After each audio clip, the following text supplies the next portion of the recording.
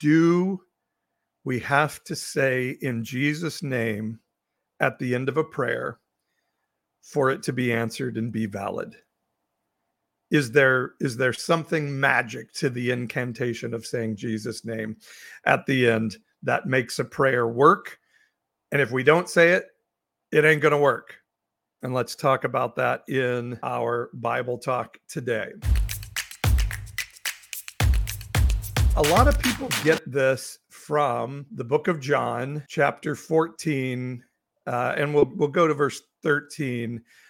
Is a basic verse. And by the way, let me continue to teach you that it is a really bad idea to take one Bible verse and say, here is a theological universal construct.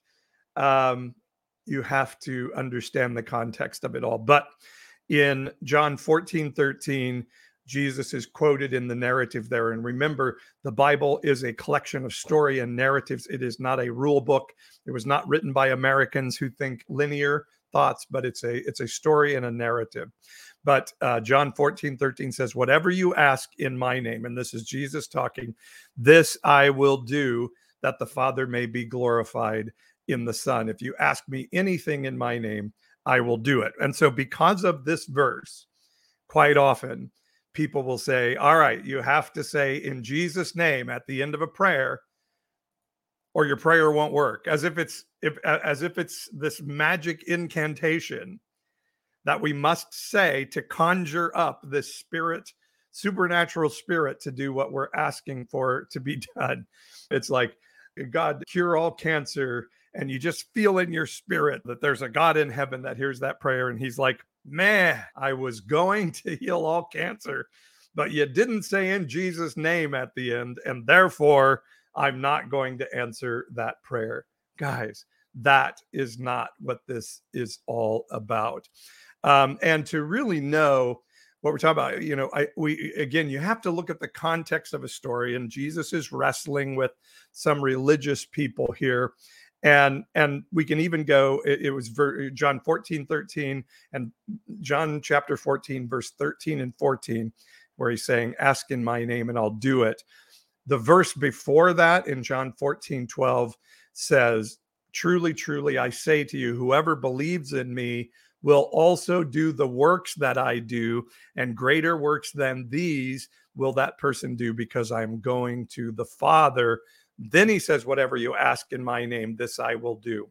So in my name doesn't mean to say an incantation. We can see that Jesus is saying, if you're a follower of me, your life is going to look like my life.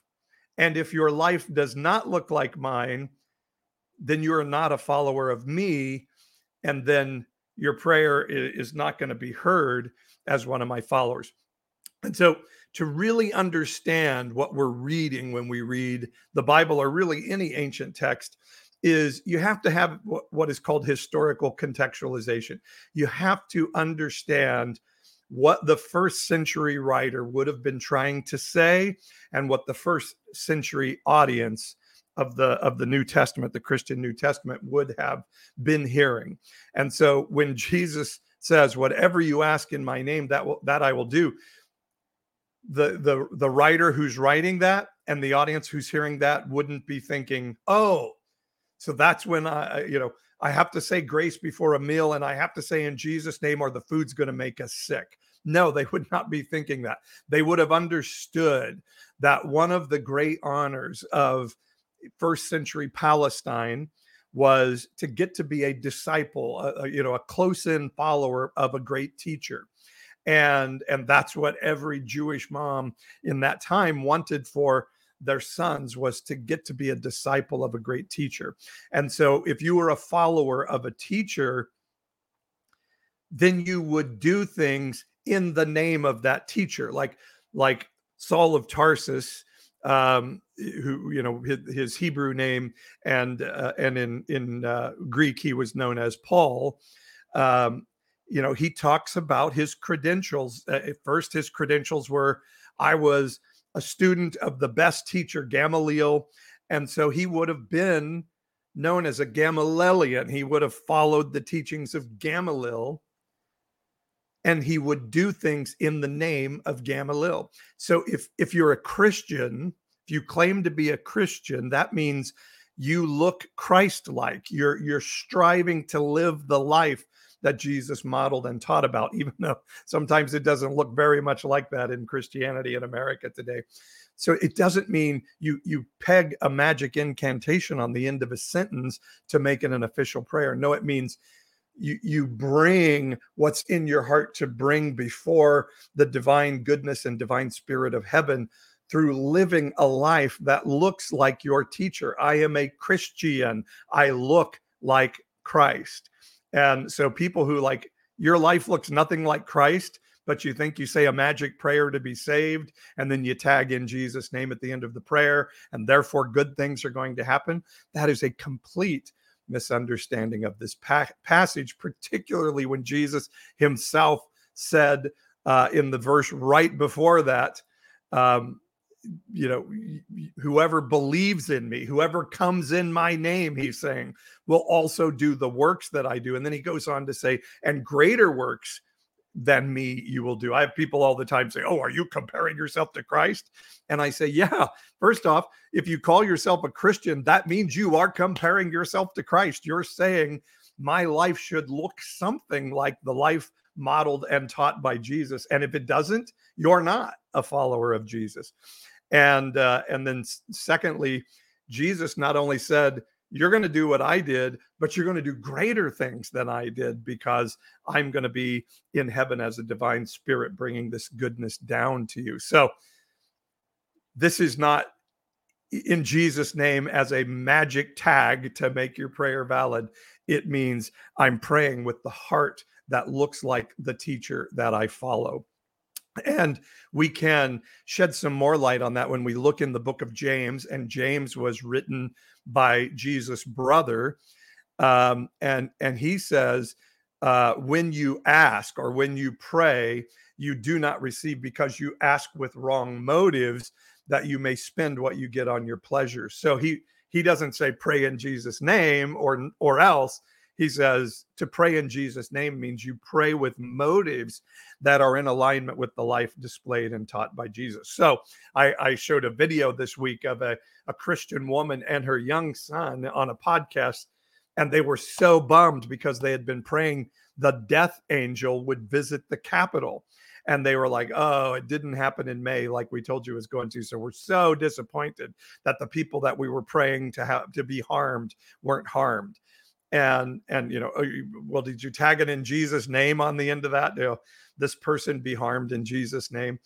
It just doesn't work that way. If you're not praying, and if you're not sending out energy and life and joy and goodness to bring good things, but you're saying prayers as magic incantations with wrong motives to get stuff for yourself, then you're not praying in Jesus' name. And that's what the passage is meant by that. And so just remember this, guys, when you read the Bible, it is really important. Like, I think every Christian should tell themselves when they pick up the Bible, this was not written by an American, and it was not written for 21st century Americans. That doesn't mean it's irrelevant for 21st century, but it was written by first century Palestinians to an audience of first century Middle Easterners. And so we have to understand what the culture, words have meaning, not because they were spoken a zillion years ago, but because they have meaning in the context of a community and culture. And so what is written in the Bible had a meaning in that culture that we have to interpret. Okay, this, knowing the history as best we can, this is what it would have meant. It didn't mean tag in Jesus' name on the end of a prayer. Nobody in first century Palestine would have understood that to mean that. So therefore, it doesn't mean that. But what it meant was, I am a follower of Teacher Joel, so I'm a Joelian, or I'm a follower of Teacher Fred, I'm a Fredian. I'm a follower of Jesus Christ, I'm a Christian. I live a life that looks like my teacher. And that's what it means. And so we can't, like, a lot of times people will hear a verse like Jesus saying, birds have nests, foxes have dens, but the Son of Man doesn't have a place to lay his head. And they'll say, see, Jesus lived in poverty and was homeless. Well, that's not exactly true. He wasn't saying, I don't have a place to lay my head. He wasn't saying he was homeless. To be a revered and honored teacher in that culture was a very powerful, loved, respected, and lucrative, profession. And I'm not saying Jesus was wealthy, but what one thing we do know is the Bible tells us there were 2 to 3 women that were very wealthy that were helping to fund Jesus' ministry. And again, looking at that culture and that time of Palestine, when a revered teacher came to a village, that village got very excited. Oh, we've been blessed that the teacher has come.